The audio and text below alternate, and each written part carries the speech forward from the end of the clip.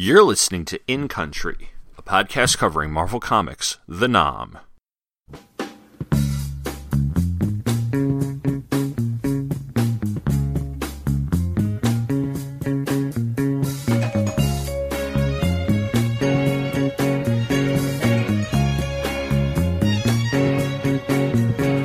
Oh, darling, I'm so lonely without you. Sleep at night, always thinking about you. Hello and welcome to episode 61 of In Country, a podcast that is taking a complete look at the Marvel Comics series The Nom, which is brought to you by the Two True Freaks Internet Radio Network. I'm your host, Tom Panarese. This time around, I am starting the 5-part storyline, The Death of Joe Hallen, which kicks off in issue number 54 of the comic. There's no definite month and year for this issue, but last we saw Joe Hallen in an issue that was dated April 1970, and in that issue, Hallen mentioned that he was short. So I've taken a look at May 1970, and I chose Turn Back the Hands of Time by Tyrone Davis, a song that was number 1 on the R&B charts and peaked at number 3 on the Billboard Hot 100. Issue number 54 came out on January 29th, 1991. And is cover dated March 1991. That information comes, of course, from Mike's Amazing World of Comics. Our story, Bring It On Home to Me, was written by Chuck Dixon. Breakdowns were by Wayne Vansant. Finishes were by Tony DeZuniga. Letters and colors by Phil Felix. Don Daly was your editor, and Tom DeFalco was your editor-in-chief. There's a quote on the title page, which is from the book of Job, chapter 9, verses 14 through 15. My kinsfolk has failed, and my familiar friends have forgotten me. They that dwell in my house count me as a stranger. We open in The Nom, where 4 guys are sitting around waiting for their ride back to the States and talking about what they're most looking forward to when they get home. One's looking forward to a glass of milk and a steak dinner. Another wants a blonde. And another is looking forward to seeing his wife and daughter. And Joe Hallen says, I can't wait to see my mama. Sometime later at LAX, a man asks Hallen if he's on military standby for BWI, and he says yes, admitting that he dozed off. The man who works for the airline tells him that his flight got bumped up. Hallen, who's a little out of it, thanks him, and as he's walking away with his ticket, the counter guys talk about how he might have been doped up and come back as a junkie, like so many other vets. Joe arrives in Baltimore in the Hampton section, which isn't very far from the Pimlico racetrack, and runs into Leonard, an old guy from the neighborhood who works at the local garage. They say their hellos, and then Leonard heads off to work. Joe enters his house and sees a guy he doesn't know named Tremaine, who is apparently the live-in boyfriend of his sister, Londra. Joe doesn't think very much of that and throws Tremaine down the stairs and kicks him out the door. Londra's pissed off and yells that he can't just come in and start bossing her around. Joe blows her off and heads upstairs to see his mother, who's glad to see him, but she's tired. He promises he's there to help and that he'll take them to the movies later on. When he gets back downstairs, Joe asks Londra where their brother Calvin is, and she says he hasn't been back since going out the previous night. Joe begins giving her grief about how she and Calvin haven't been a help at all to their mother, and Londra retorts that Joe ran off to play soldier. Calvin comes home. Joe greets him, wanting to know where Calvin has been, angry that he left and went out all night because he's supposed to be the man of the house and shouldn't be going out with his friends and leaving his mother alone. He grabs Calvin by the shirt and then puts him down, deciding to head out. When he heads outside, he sees some kids trying to see if they have enough money to pay the ice cream man and offers to pay for it. As he's getting a bill out of his wallet, 2 guys ask him if that's the money he got from killing babies, and then they accuse him of selling out and fighting the white man's war, saying he's a traitor to the cause. Joe grabs the guy's hand and bends the guy's fingers back, hurting him. The guys walk off, and the kids ask Joe if he really was in Vietnam. Then one asks if he's killed any babies. Joe says, "Pay for the ice cream, kids," handed her a bill, and walks off. Joe then goes off to look for a job. He tries first a fast food place, but he gets offended when the manager suggests that one day he'll be manager of a burger town. The manager throws him out, and then Joe heads to a local bar where he sees Leonard. Leonard asks what's got him down, and Joe complains about not being able to find the job at all, and how he realizes that things are a lot different at home than when he thought they would be in the army. He thanks Leonard for listening to him and looks over to see that Leonard has passed out drunk on the bar. He helps Leonard out, and he heads home, where Calvin is watching TV, and Londra, who has been ushering Tremaine out the door so Joe can't spot him, tells him that their mother left and Joe can take them to the movies. They head out to the movies, and Calvin asks Joe if he doesn't mind if he doesn't sit with them. Joe's disappointed, and then Londra says it's because he doesn't want his friends to see him because they said Joe's an Uncle Tom because he signed up. Joe wants to know if it's true, and Calvin runs away. A few days later, Joe heads to the garage where Leonard works, and the boss says he can only use him part-time and he'll start him off sweeping the floors. Joe accepts the job, and the boss says that one day he might even get Leonard's job. Joe looks at Leonard and he's sad. He leaves and heads home, where he walks in on Londra and Tremaine and gives Tremaine the same greeting he gave him before. Londra tries to stop him. Joe pushes him aside, and then Mama comes down and slaps Joe, telling him to stop roughing up Tremaine and apologize. Our next page puts us in the Republic of Vietnam, north of Bien Hoa, in the curve of the Parrot's Beak. There is a unit of soldiers that has just gotten another assignment to head out the next day. They're also getting a new guy. He approaches them and he says his name is Joe Hallen.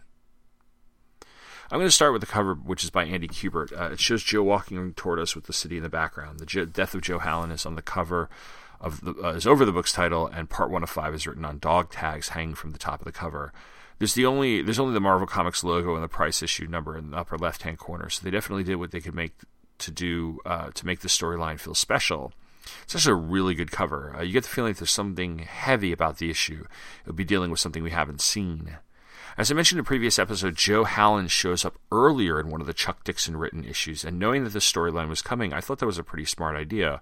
Although, and this is me just nitpicking for a moment, it would have been better had Hallen been in the book for a few more issues just to have the storyline so it could have a little more impact down the line. But then again, there were a lot of personnel changes going on. You had the Punisher thing, so it's kind of a nitpick anyway. So it's something you probably would ignore as it is. We haven't seen a ton of the home front in this series, though. There have been a couple of Ed Marks stories, as well as that story about Pig's brother being in Chicago during the 1968 Democratic National Convention, but that's really about it. So not only is this a welcome change from our usual action in Vietnam, it's also a look at a black soldier coming home to the city. And the city in question mentioned is Baltimore. Neighborhood is actually one I've been to. I'm a little familiar with it. Hampton is located just west of Johns Hopkins University, and it's about a mile or so south of Loyola University, Maryland. This is where I attended college back in the late 90s. Well, back then it was Loyola College in Maryland. The neighborhood back when I was in school was a pretty good neighborhood, but doing a little digging, through some pretty bad times in the 1970s and 1980s, which is the case for quite a bit of Baltimore at the time and quite a number of cities throughout the country. What I like here is how Dixon writes Joe as a guy with a bit of a short fuse, but also one who is frustrated because he expected a little more out of coming home, and he's not seeing that. When Joe goes to see if he can get a job at the fast food place, he's simply looking for a job, but he hasn't had much time to think about what he's going to do beyond that. And the manager says, well, change your attitude if you ever want to be manager, and that's what sets Joe off. At a glance, it seems like Joe has a short fuse, or a bit of an entitlement complex, actually. But when you look at the scene and a lot of what happens in this issue, it seems more like culture shock. The guy's been gone for a little over a year and probably thought things would be more promising after he left the Marines. After all, you have an entire generation before him who went off to war and came back, and they were able to live the American dream as a result.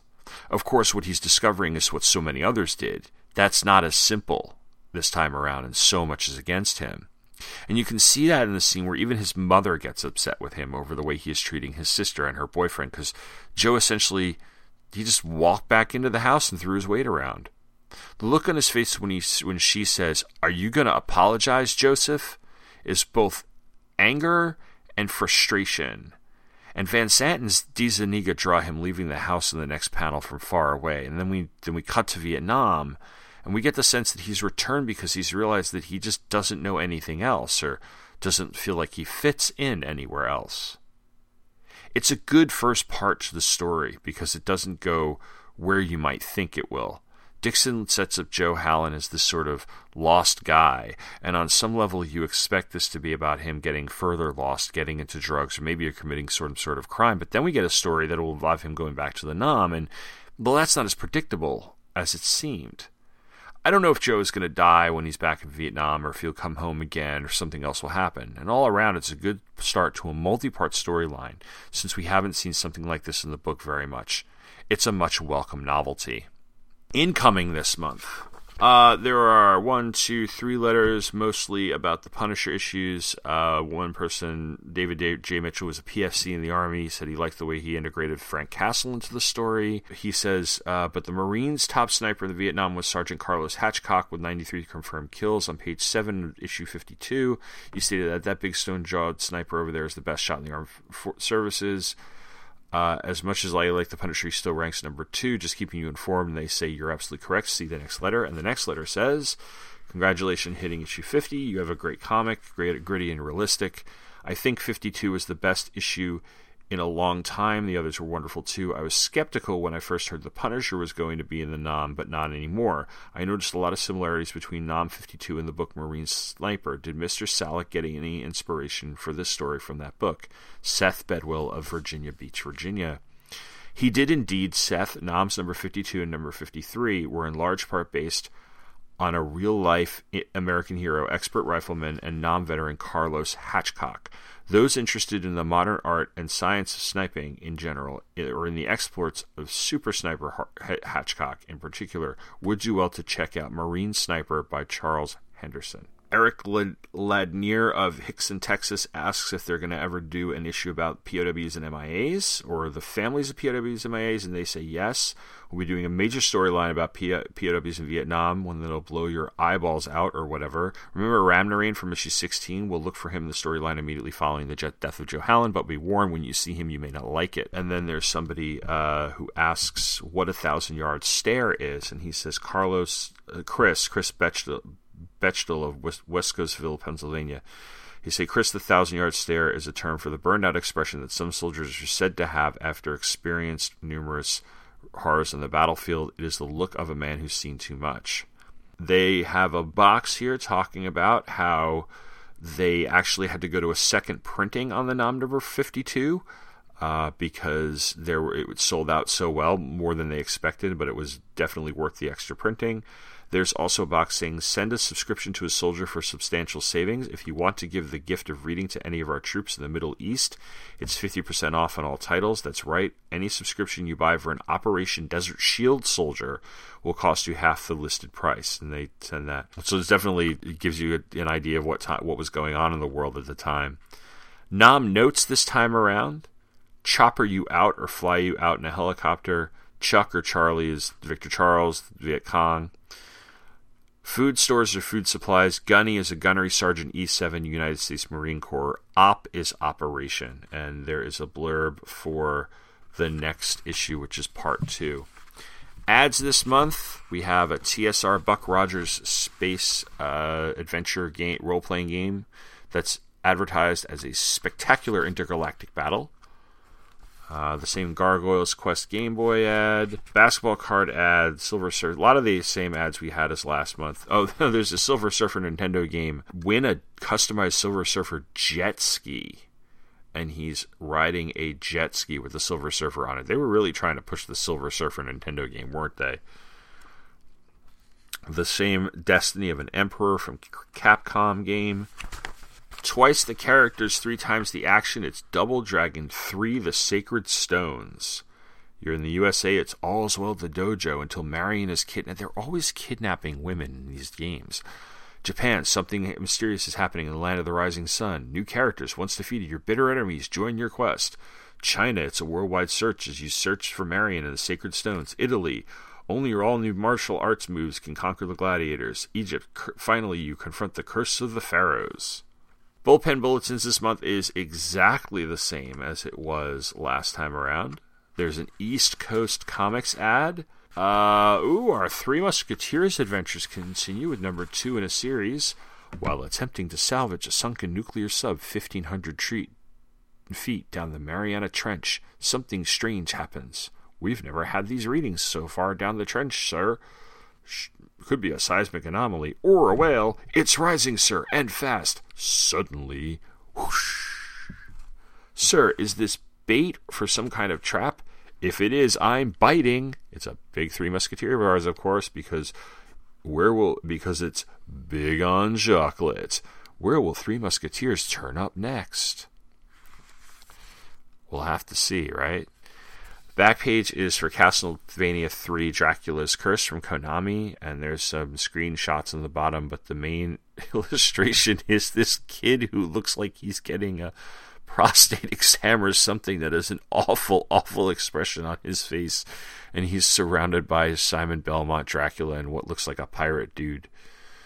Oh god, it's so bad. I do love old school video game ads, though. Anyway, I'm going to take a break right now, and when I come back, I'm going to have a extra feature here. I'll be looking at the Bruce Springsteen song Born in the USA. Stick around. Dinah Lance is a fighter, and her one-woman war is against the czars of crime, the frightened men who dread the blonde bombshell, otherwise known as Black Canary. Writer Robert Kanigher and artist Carmine Infantino created Black Canary in 1947. She debuted as a masked femme fatale that kind of skirted the law, but pretty quickly she evolved into a civic-minded crime fighter. She has mastered multiple martial arts disciplines and unarmed combat forms. Her canary cry, when properly focused, is powerful enough to punch a hole through a wall. Black Canary has, in one form or another, been part of multiple incarnations of the Justice League, the Justice Society, and Birds of Prey.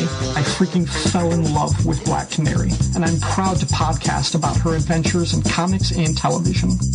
Flowers and Fishnets, a Black Canary podcast. There are many stories and songs about vets coming home from the Vietnam War, but I think if you ask the members of my generation, which is comprised of the children of those vets, the most famous song and the most probably misinterpreted is Bruce Springsteen's Born in the USA.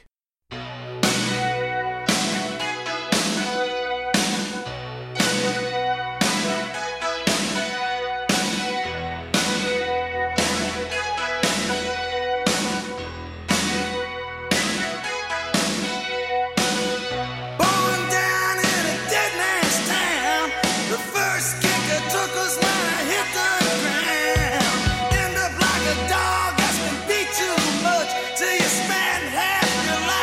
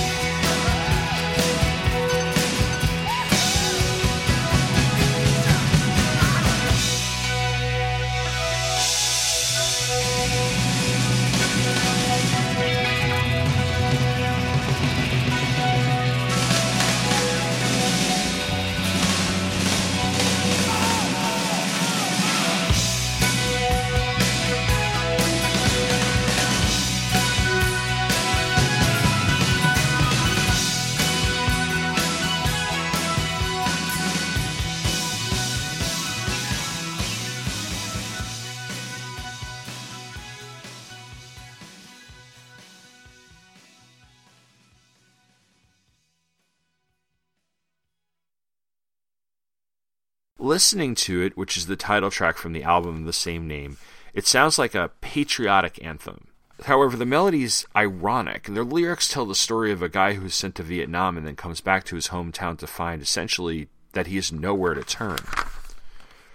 The song has a pretty long history, from writing to release to reaction. Springsteen began writing it in 1981, and it was originally conceived as the theme to a Paul Schrader movie of the same name. The movie became the Michael J. Fox Joan Jett film Light of Day. Springsteen then recorded a version of the song for the Nebraska album, which is acoustic and has a much different tone.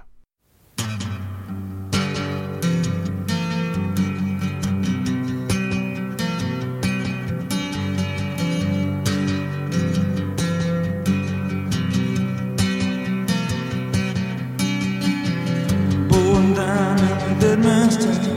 The first kick I took was when I hit the ground. You know, like a dog, it's been beat too much. Do you spend half your life just to covering up? Born in the U.S.A. Born in the U.S.A. Born in the U.S.A. Born in the U.S.A. I got in a little hometown jam. And so they put a rifle in my hands. Son, you ever heard of Vietnam? Well, go and kill the yellow man. Born in the U.S.A. Born in the U.S.A. Born in the U.S.A. Born in the U.S.A. Come back on the refineries. Hiring man says, son, if it was up to me, I'd go down to see the VA man. He says, son, don't you understand? Born in the USA. Born in the USA. Born in the USA. Born in the USA. I had a buddy, AK son, fighting off from the Vietcong. They're still there, he's all gone. They had a little girl in Saigon. I got a picture of him in her arms.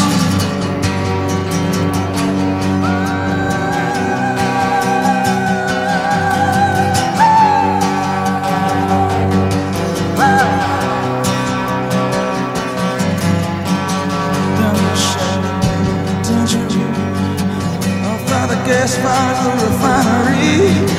I'm 10 years down the road. Nowhere to go and nowhere to go. I'm a long gone daddy in the USA. Born in the USA. I'm a rockin' daddy in the USA.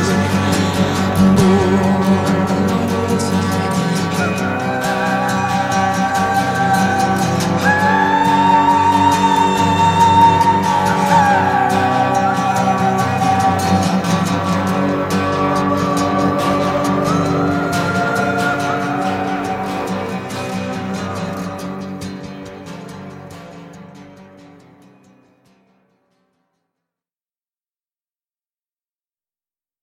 And that version I just played was released on the Tracks box set in 1998, and simultaneously there was a book he released called Songs, and in it he says, in 1981, director Paul Schrader sent me a script called Born in the USA, a film revolving around the lives of some fictional musicians in Cleveland. He wanted me to come up with some music for the film, but the script sat on my writing table until one day I was singing a new song I was writing called Vietnam.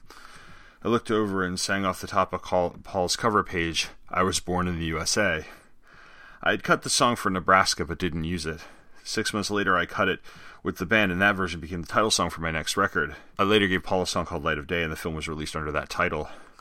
The sound of Born in the USA was martial, modal, and straight ahead. The lyrics dealt with the problem Vietnam's vets faced when they came back home after fighting in, quote, the only war that America had ever lost. In order to understand the song's intent, you need to invest a certain amount of time and effort to absorb both the music and the words. But that's not the way a lot of people use pop music. For most, the music is primarily an emotional language. Whatever you've written lyrically almost always comes in second to whatever the listener is feeling. Should form follow lyrical content, I had 2 experiences that illustrate how this works in the real world. The first guy I played the finished version of Born in the U.S.A. for was Bobby Mueller, a veteran and then president of the Vietnam Veterans of America. He came into the studio and sat between 2 large speakers in front of the console. I turned up the volume. He sat there for a moment listening to the first couple of verses, then a big smile crossed his face. Also, for years after the release of the album at Halloween, I had little kids in red bandanas knocking at my door with their trick-or-treat bag saying, "I was born in the USA." They were not particularly well-versed in the "Had a Brother at Khe Sanh" lyric, but they all had plenty of lung power when the chorus rolled around. I guess the same fate awaited Woody Guthrie's "This Land Is Your Land" around the campfire, but that didn't make me feel any better. A songwriter writes to be understood. Is the way you choose to present your music its politics? Is the sound and form your song takes its content? Coming off Nebraska, I had just done it both ways. On one hand, I learned a lesson about how pop and pop image is perceived. On the other hand, I wouldn't have made either of those records differently. Over the years, I've had an opportunity to reinterpret Born in the USA many times in concert, particularly on the Tom Joad tour. That was the tour in the mid-90s for the Ghost of Tom Joad album, by the way. I had a version that could not be misconstrued, but those interpretations always stood in relief to the original and gained some of their new power from the audience's previous experience with the original version. On the album, Born in the USA was in its most powerful presentation. If I tried to undercut or change the music, I believe I would have had a record that might have been more easily understood, but not as good. Unlike Born to Run, which set the mark and feel for the other songs that would make up the album of the same name, Born in the USA more or less stood by itself. The album and song were both released in 1984 while Ronald Reagan was in the middle of his re-election campaign, and made some comments in a campaign speech that are actually kind of now infamous a little bit, or at least trivially infamous anyway, saying America's future rests in 1,000 dreams inside your hearts. It rests in the message of hope so many young Americans admire, from New Jersey's own Bruce Springsteen. And helping you make those dreams come true is what this job of mine is all about. Late-night comedians pounced on this, and Walter Mondale tried to take Springsteen's subsequent rebuffing as Reagan as support for him, although Springsteen never really endorsed him. The boss also turned down several $1 million from Chrysler to use the song in a commercial. In a way, Reagan was actually right, though, but not probably in the way he intended. Homeless vets and the plight of America's working class needed a voice in the spotlight in the first half of the 1980s, and Springsteen was one of those who provided it. Despite its misinterpretation by many, Born in the USA did bring attention to the veterans' plight and was even featured at the end of the documentary Dear America, Letters Home from Vietnam, which is an amazing piece of film, and I've mentioned it before, and I highly recommend watching. It's I don't know if it's streaming anywhere, but you can definitely get it off a DVD from Netflix. I've personally always liked this song. I'll admit that when I was 7 or 8 years old, I was probably like one of those kids that Springsteen talks about at Halloween, knowing all the lyrics, thought it was like, yay, America. But as I got older and I understood what the song was about, I began to appreciate it for what it really meant. And as good as the acoustic version on tracks is, there's some real power in that original version. The fact that it drips with just both irony and frustration at the same time makes it all the more powerful. And I wanted to that's why I wanted to give it this small spotlight on this episode. And that'll do it. I will be back in 2 weeks with the last episode before I take an extended break for the Christmas and New Year holiday. I'm going to look at part 2 of the Death of Joe Hallen, and I'm going to look at a Christmas story of an 80s television show that centers around Vietnam. So until then, thanks for listening, and take care. On a 4-leaf clover, and leaving would be the last thing on my mind. If I could turn back the hands of time. Oh, baby. You have been listening to In Country, a podcast that covers Marvel Comics, The Nom. The Nom and all of the comics associated with it are copyright Marvel Comics, and since this podcast is intended for entertainment purposes and I make no money off of it, no infringement is intended. Images, clips, and show notes can be found at Pop Culture Affidavit, which is located at popcultureaffidavit.com. Feedback can be sent by email to popcultureaffidavit@gmail.com. In Country also has a Facebook page, and you can like the podcast at facebook.com/InCountryPodcast. This podcast is a proud member of the Two True Freaks network of podcasts, which is a division of the DeZuniga of Milan, Italy. You can download this podcast and many other great podcasts at twotruefreaks.com. Want to support this and the other Two True Freaks podcasts? Go to twotruefreaks.com and click the amazon.com link. It costs you no extra money, but really helps us all out. Thank you for listening, and come back in 2 weeks for the next chapter in the saga of The Nom. And I just realized without it I can't go on. 'Cause for you're the other half that makes my life complete. If I had one more chance, we'd have a love so sweet, and leaving would be the last thing on my mind. If I could turn back the hand